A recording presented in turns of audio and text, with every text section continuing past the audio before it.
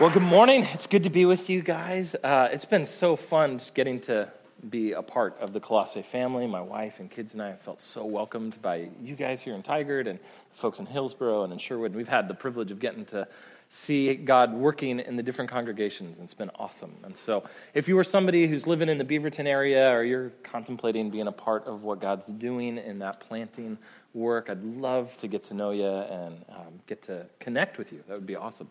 And if you're not, I'd still love to connect with you. So let me pray for us, and we'll get into God's word this morning.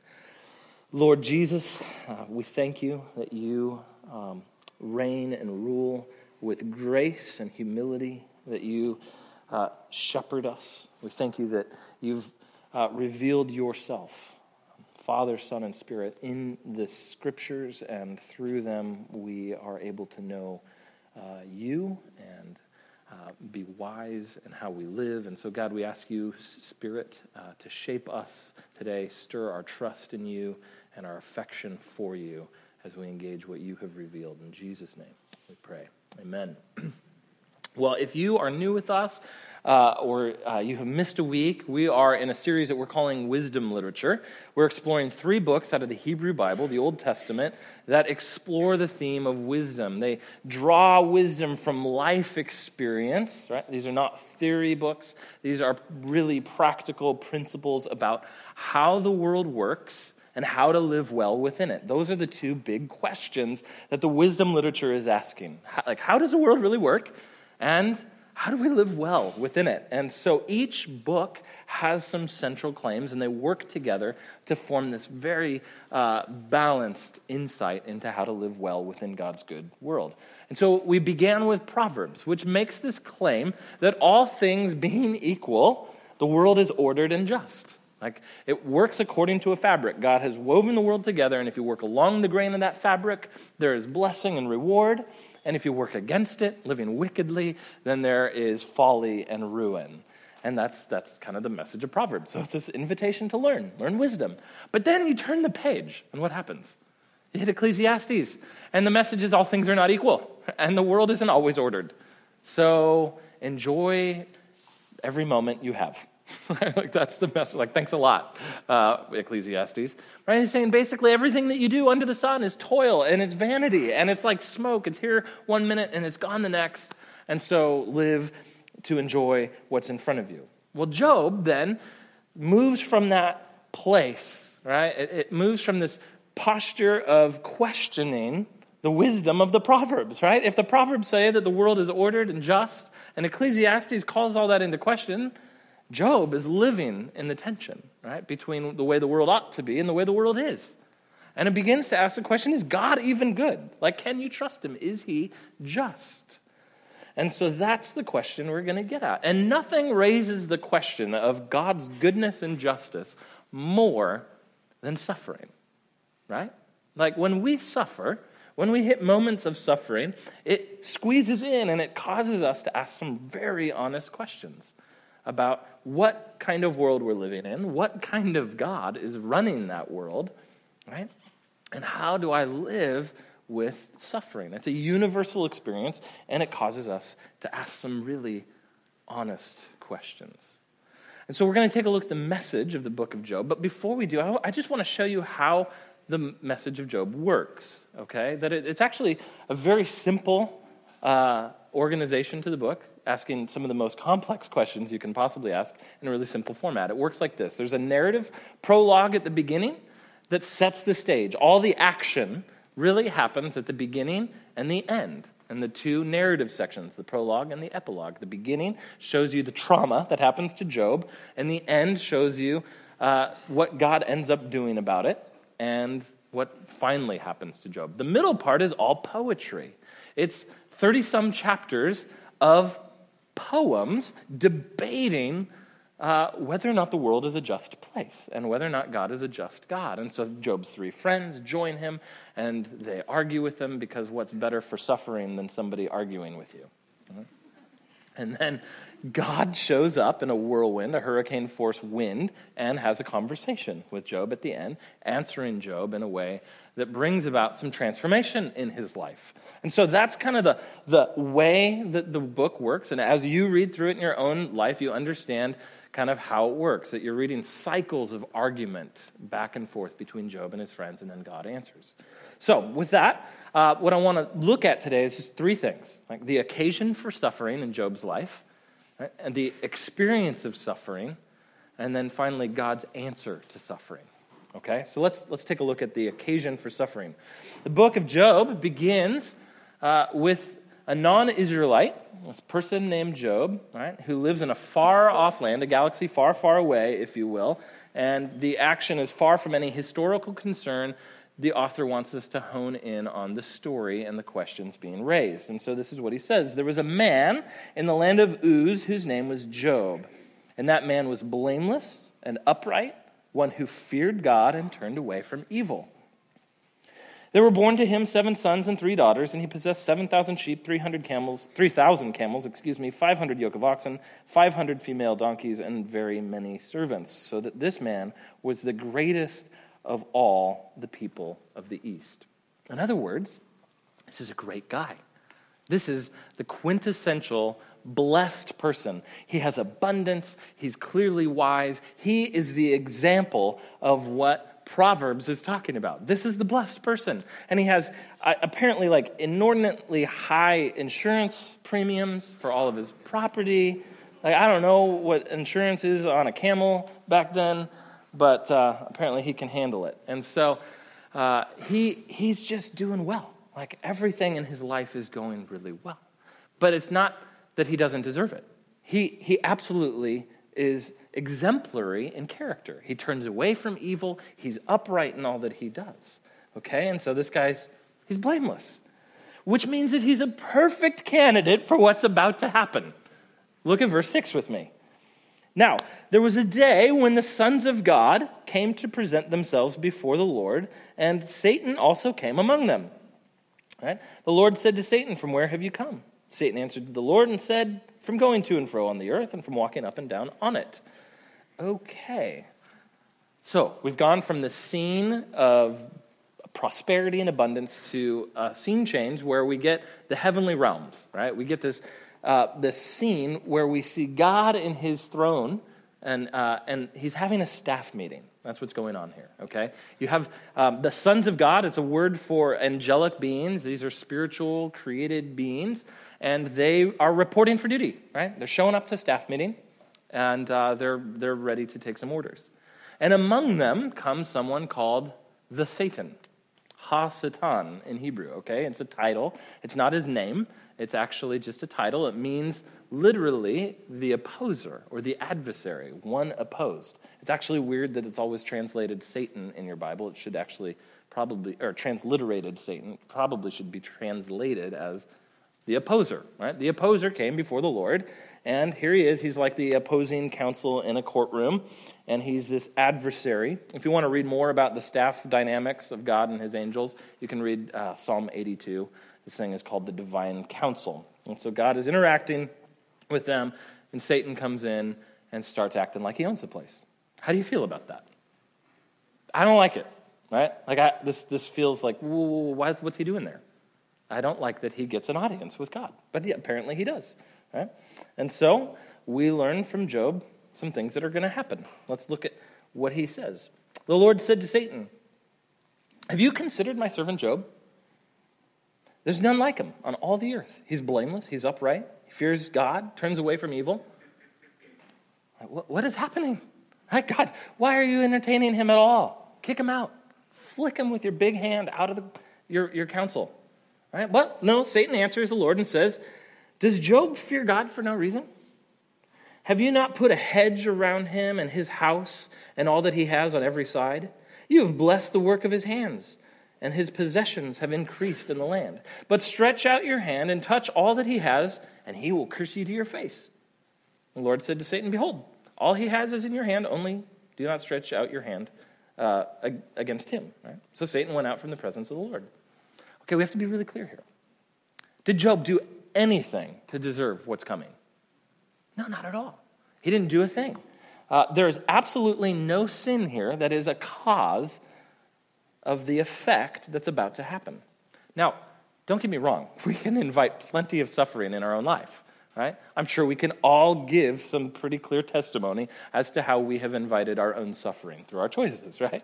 If you're a prideful person, you're going to pay, right, the prices of that. If you're a lazy person, you're going to suffer some consequences for that. When we're selfish, we deal with the consequences of that, and we lose relationship or whatever. Right? We have all kinds of capacity to cause our own suffering.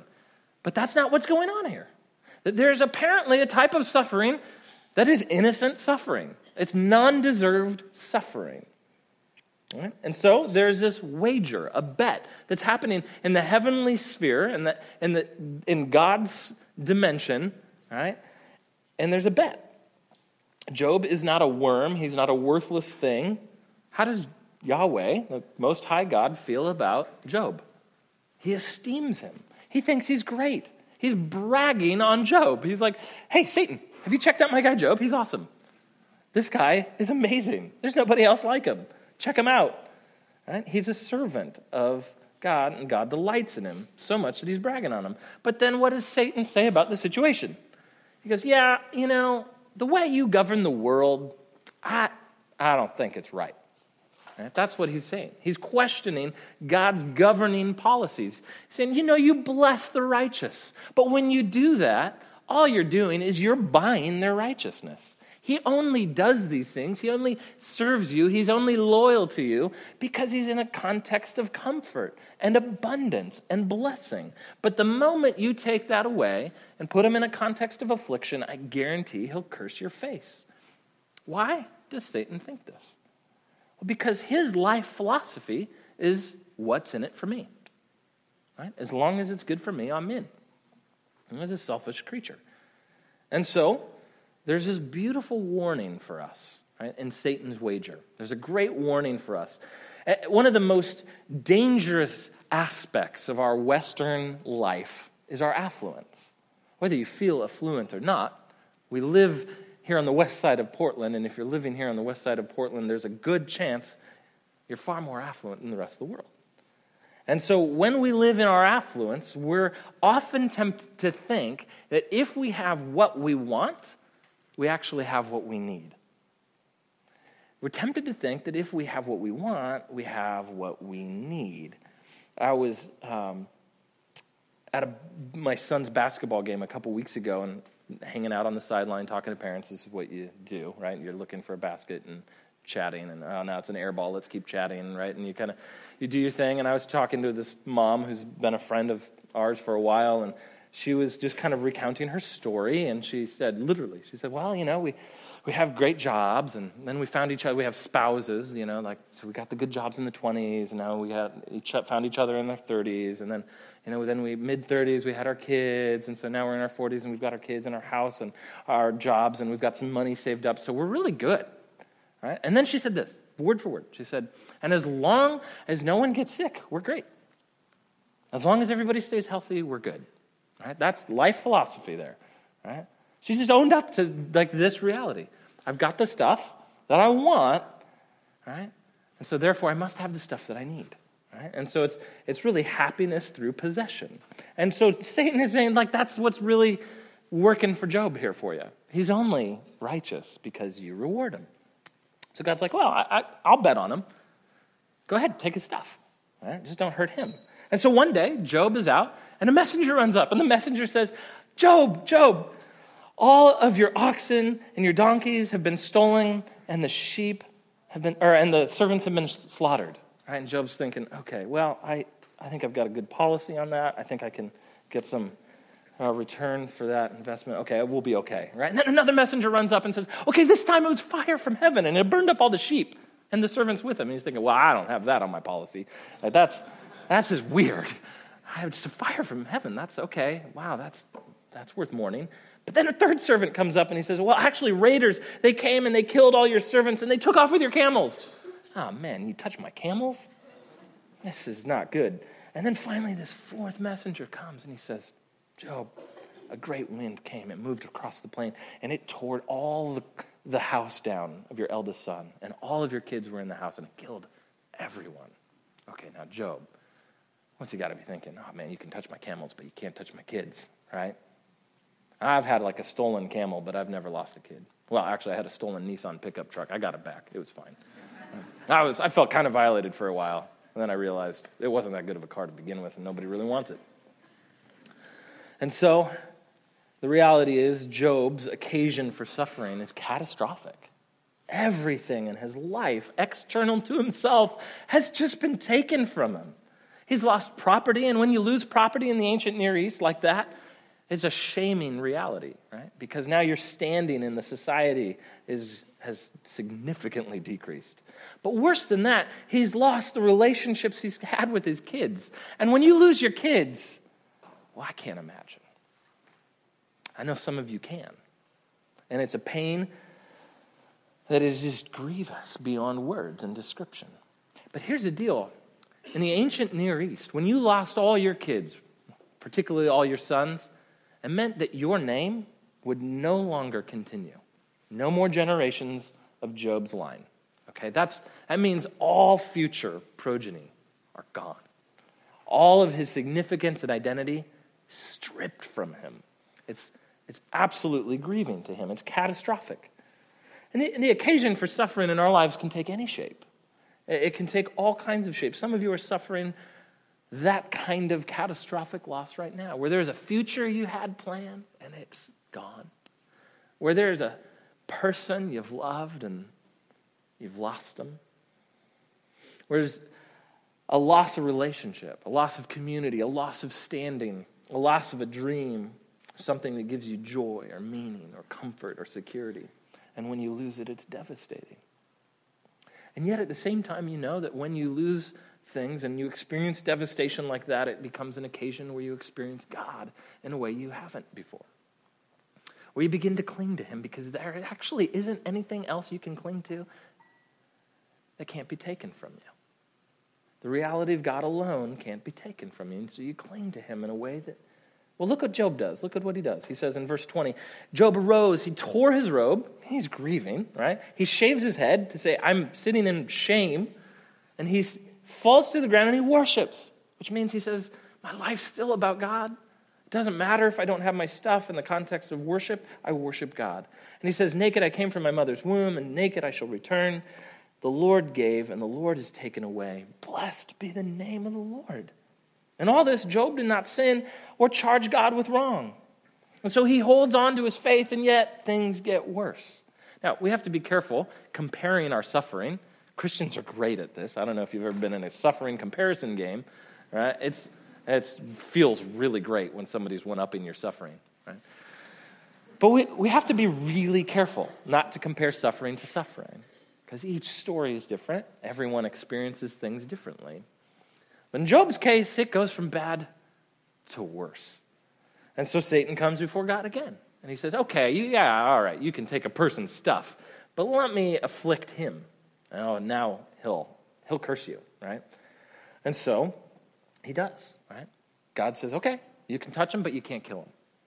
And so Job ends up with these just terrible boils and sores from like foot to the top of his head, just covered in that. And the only comfort he has is to take a broken piece of pottery and just scrape himself off, like that.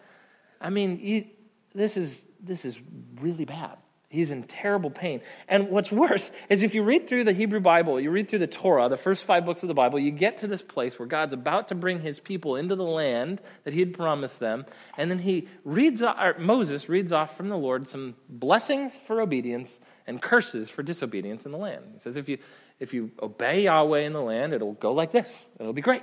And if you disobey and you're actually idolatrous, then guess what's going to happen? These curses. And listen to one of the descriptions of the curses for disobedience. Verse 35 in Deuteronomy 28. The Lord will strike you on your knees and on the legs with grievous boils of which you cannot be healed from the sole of your foot to the crown of your head. It is the exact same language of what happened to Job. You know what that means?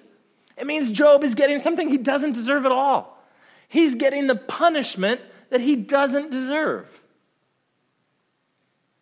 He's getting injustice. He's getting something that does not work right. And so the occasion for his suffering pushes him into this question. Because Job is experiencing the reality of a world that's not the way the world is meant to be. The world is meant to work in this beautiful fabric where blessing and righteousness always go together. But in God's world, it works that way. What Job is experiencing is this isn't God's world yet or right now. Okay, what do I mean by that? It means that in God's world, righteousness and blessing always go together, but it's not God's world. How is that the case? Well, look at what Jesus says in John 12 when he says that now is the time of, now is the judgment of this world. Now will the ruler of this world be cast out. And he's about to say, too, right, that in this world you'll have trouble. Take heart, I've overcome the world. And you're going to see how he does that in the cross, right? But Jesus' assumption is that it's not God's world right now, that there's a ruler of this world, right? And it's the Satan. That God has given Satan a long leash, apparently. It's a leash, but he's on a long one. And so Job is experiencing the reality that the world is not as it should be because Satan is running things according to his policies instead of according to God's policies. And he's questioning all of God's policies. And so this is the occasion for suffering, that God permits suffering for reasons totally undisclosed to us. He doesn't ever answer why in the book, but he says, look, Satan is allowed to run the world for a time with limits.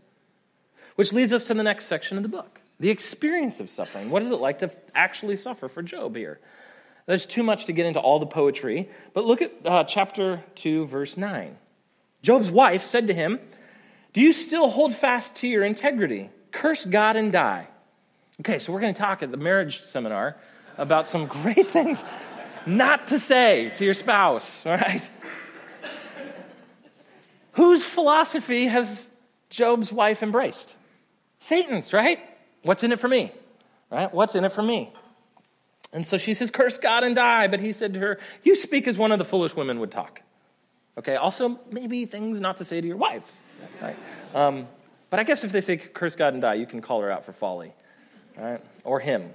Right? So, shall we receive good from God, and shall we not receive evil? In all this, Job did not sin with his lips. So, right, the moment things got really difficult, right, and the moment things get difficult in our life, you're going to hear this voice. And this is the voice that says, reject being loyal to God on the basis of the fact that he's God. Be loyal to God based on what you get. And if you're not getting anything, why don't you move on to another God to get what you want, right? Whether that's money or whatever that is. And so the Satan philosophy is at work here. What's in it for me? Really, this is the voice of relativism, right? That says, actually, life's about whatever you want, and you can serve God as long as it works for you. If he's working for you, that's fine. And who defines what's working? We do, right? Yeah, that's all about us. Who's really the authority around here? We are.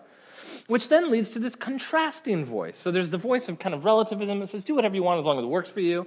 You can chuck God if he's not working for you, right? Or then the other voice, right? Which is Job's friends show up. Verse 11. Now Job's 3 friends heard all the evil that had come upon Job, and they each came in his own place. Eliphaz the Temanite, Bildad the Shuhite, and Zophar the Naamathite. Now they made an appointment together to come and show him sympathy and comfort him. Good idea, bad idea? Great idea, right? These guys are winning at this part of the story. When they saw him from a distance, they did not recognize him, right? This guy's a mess. And they raised their voices and they wept and they tore their robes and they sprinkled dust on their heads towards heaven. They embrace mourning with those who mourn. Good move, guys. And then they sat on the ground 7 days and 7 nights, and no one spoke a word to him, for they saw his suffering was very great. This takes incredible discipline. I don't know if you've ever tried to not talk for 7 hours, but 7 days. They don't try to fix anything.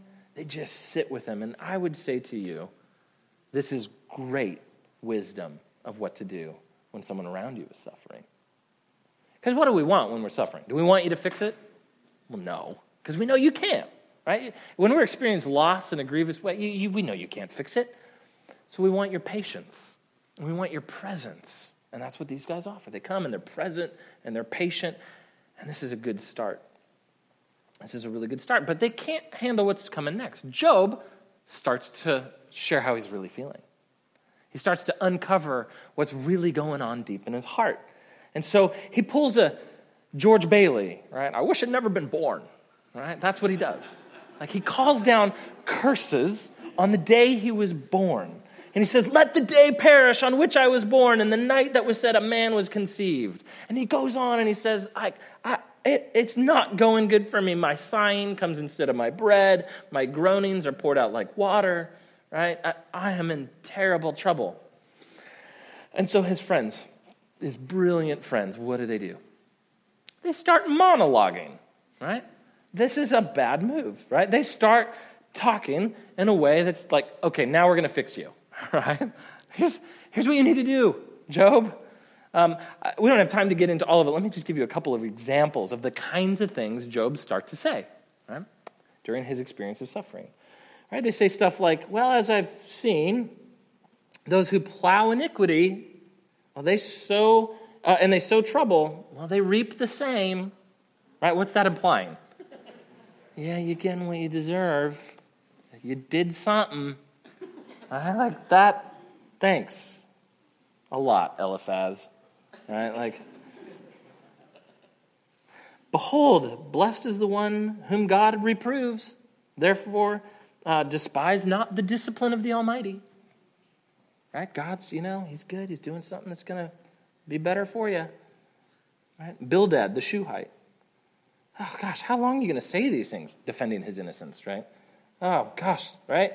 The words of your mouth are like a great wind. Does God pervert justice? Or does the Almighty pervert the right? If your children have sinned against him, he has delivered them into the hand of their transgression. What a great friend, right? Like that's an unfriend moment, I think. So what's happening? So first he hears the relativist voice of his wife that says, do whatever works for you, serve God as long as that's working for you. But now he's getting the moralist voice of his friends. And the moralist voice of his friends is saying, here's how life works. If you serve God, he owes you. If you're failing to serve God right, then you're getting what you deserve, right? Moralists can never handle suffering, right? Because they're always thinking, well, God owes me, right? God owes me because I'm doing the right stuff for him. He's getting the right behaviors from me, therefore I should be getting the right rewards, right? And here's what's happening for the next however many chapters until you get to God's response, is there's this unexamined assumption that the friends are making. And that's this. This is how the tension of the rest of the book of Job works. That there's an assumption the friends make, and that's that God runs the universe according to strict justice. In other words, it's this Newtonian view of life and moralism, and it's that there's always a cause-effect relationship between everything, right? Every action has an equal reaction, right? So if you've done something bad, you're going to get something bad. If you've done something good, you're going to get something good. And if you're getting bad stuff right now, that clearly implies that you did something wrong. Right? So that's the way the universe works. So we believe God's good and just. Therefore, the only conclusion is you're not innocent. But Job wrestles the whole time in all of his poetry. He's saying, no, I'm innocent. I'm really, really innocent. And I thought that the universe worked this way. And I thought God was good and just. But I don't know if I can hold on to that because I know I'm innocent. And so these three tensions work against each other in all of the debates between Job and his friends. And this is the cycle that goes through all the way until God answers. And one of the things that I love here about Job is he pushes really hard against God. Like he's honest and he pushes maybe too far. But he also stays faithful. And this is what he says in Job 13, verse 15. It's a beautiful articulation of faith in the midst of suffering. And he says, though he slay me, right? And I'm feeling like he's slaying me, I will hope in him, right? I'm still going to hold on to hope in him, but I'm going to be really honest, and I'm going to argue my ways to his face, right? This is how you live in that triangle, right? Like, I don't know. I feel like he's slaying me. I'm going to hope in him that he's good and he's just, but I'm going to be real here and say this is not the way it should be. And so Job eventually gets an answer. And here's the answer to suffering.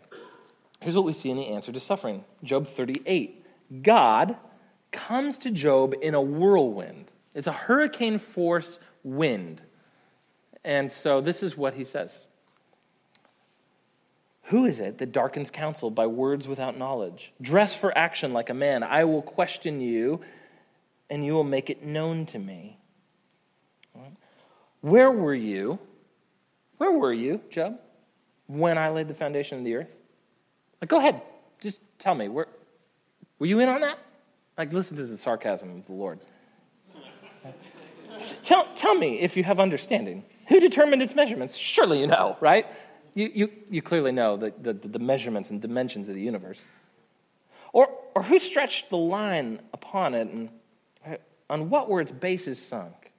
Who laid its cornerstone when the morning stars sang together and all the sons of God shouted for joy? Or, who shut in the sea with its doors when it burst out from the womb? When I made clouds its garments and its thick darkness its swaddling band? God is talking about the crazy power of the ocean as if it was a baby that he wrapped in and he swaddled. That's how God's talking about this immense power. When you stand at the seashore, what does it feel like? Right? It's like, wow, this thing is big. I'm really small, right? And God's like, yeah, were you there? Did you swaddle it up? Oh, okay, that must have been me. Right, that's what's going on here. And so God, meets the accusations of Job and the friends. He meets the concerns of Job that he's somehow unjust and incompetent to run the universe. And he takes him through about 70 questions that really poke into hey, are you intricately and intimately involved in the grazing patterns of the wild donkey? Right? And the mountain goat? Surely you must know how his nutrition works. Right? Or the weather system. You clearly understand how I keep fields that no human ever sees perfectly watered and lush. You get how that works, right?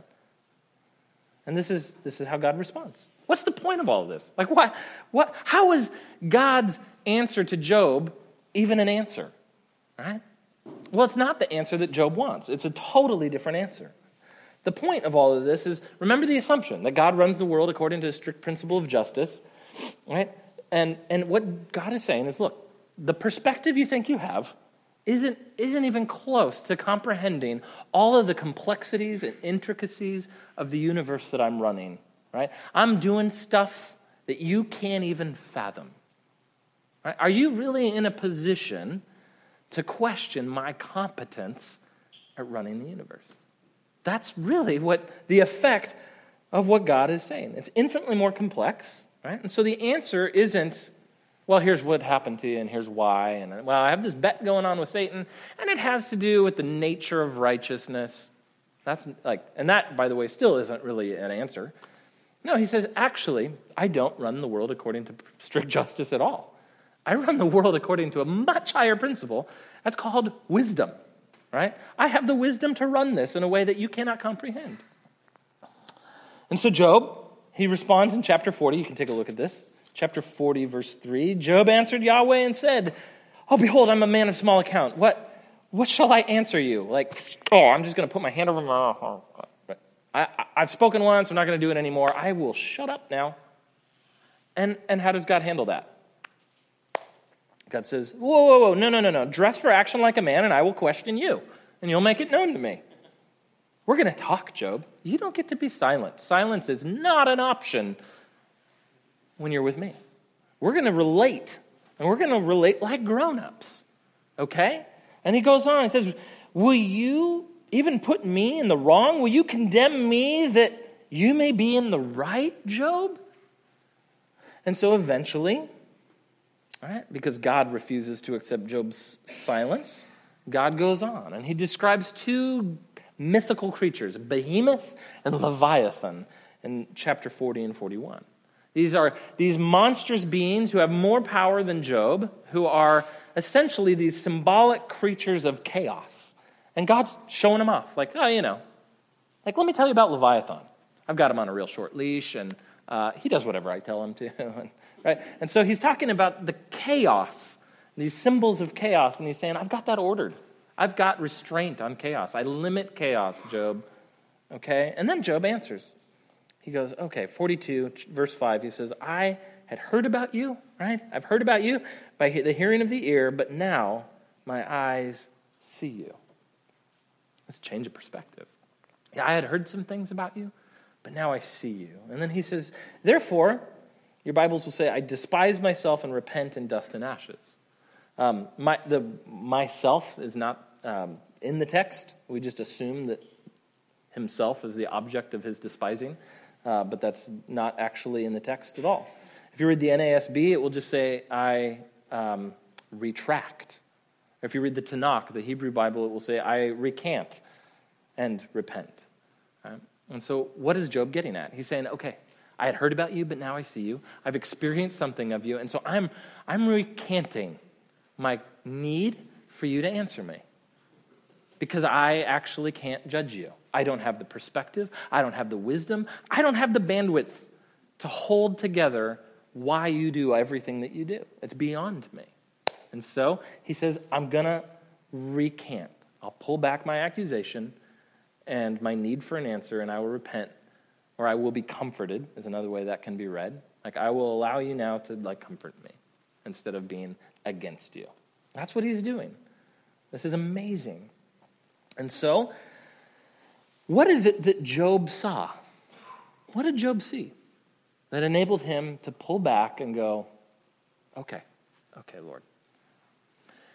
Because it's one thing to kind of get shown up and go, oh, okay, well, you clearly get way more than I do, and now I'm just humbled. Well, that may be, I think that's a dynamic, but I think there's far more going on here. I think Job is fundamentally transformed. God asked Job a question when he says, no, you can't be quiet with me. We're going to talk. He says, will you put me in the wrong, right, to make yourself right? Will you condemn me to make yourself right? Job's answer, yeah, no way. I'm done playing that game. But what's God's answer?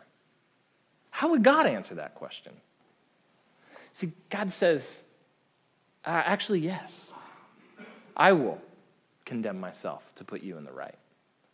I'm the God who will condemn myself to put you in the right. See, God reaches down to Job, right, and he says, look, I don't run the world according to strict justice. There's not a cause and effect for every single decision. Not every righteous deed is rewarded. Not every wicked deed is punished in this world. And here's why. If I ran the world that way, I would destroy evil, but I'd have to destroy you too. Right? And what does he do instead? He runs the world according to wisdom. And the wisdom of God, the New Testament tells us, reaches its climax in the cross. See, there's a greater Job. There's a truly innocent sufferer who suffers far worse than Job. There's a greater Job who comes, God in the flesh, not aloof from our suffering, but as Isaiah says, a man of sorrows. Someone who is well acquainted with grief. God in the flesh, suffering with us, and in the cross, suffering for us, so that we could be in the right with God. Willingly condemned as he did not deserve, so that we could be in right relationship with God. See, God runs the world according to the principle of wisdom. Listen to what Paul says in 1 Corinthians 1. He says, but we preach Christ crucified, a stumbling block to Jews and folly to Gentiles, but to those who are called, right, who are summoned to trust the gospel, both Jews and Greeks, Christ, the power of God and the wisdom of God. For the foolishness of God is wiser than men, and the weakness of God is stronger than men. The cross is the height of God's wisdom. To defeat evil by allowing it to do its worst, to absorb death into himself so that he could turn it on its head in the resurrection, to offer a life of blessing, to be the God who we cannot be torn from because he bonds himself to us. And he is able to work all things for the good of those who love him and are called according to his purpose. So if God would not abandon Christ to the grave, he will not abandon you and I who are united to him. And so when we see the answer of God, that he will willingly be condemned so that we might be in the right, so that he'll suffer on our behalf, then you know what that does to us? That nourishes trust.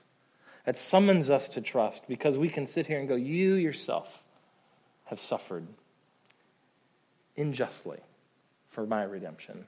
and I can trust you. And so we move to the table so we can come and nourish that trust, where we can take the bread and the cup that say to us, look at the wisdom of God, that he would suffer innocently so that the guilty can be clean, right? So that the guilty can go free and be given new life, so that the shamed can be clothed, right? So the fearful can experience power. So we come to the table to nourish our trust in the God who is with us and who is for us in Christ. Let's pray. Lord, we thank you for your greatness. We thank you that your greatness is revealed in your gentle, humble wisdom, that you would come near to us, that you would come as the greater Job to lead us to you, to restoration and to blessing. We love you and we thank you in Christ's name for what we receive here, your body and blood.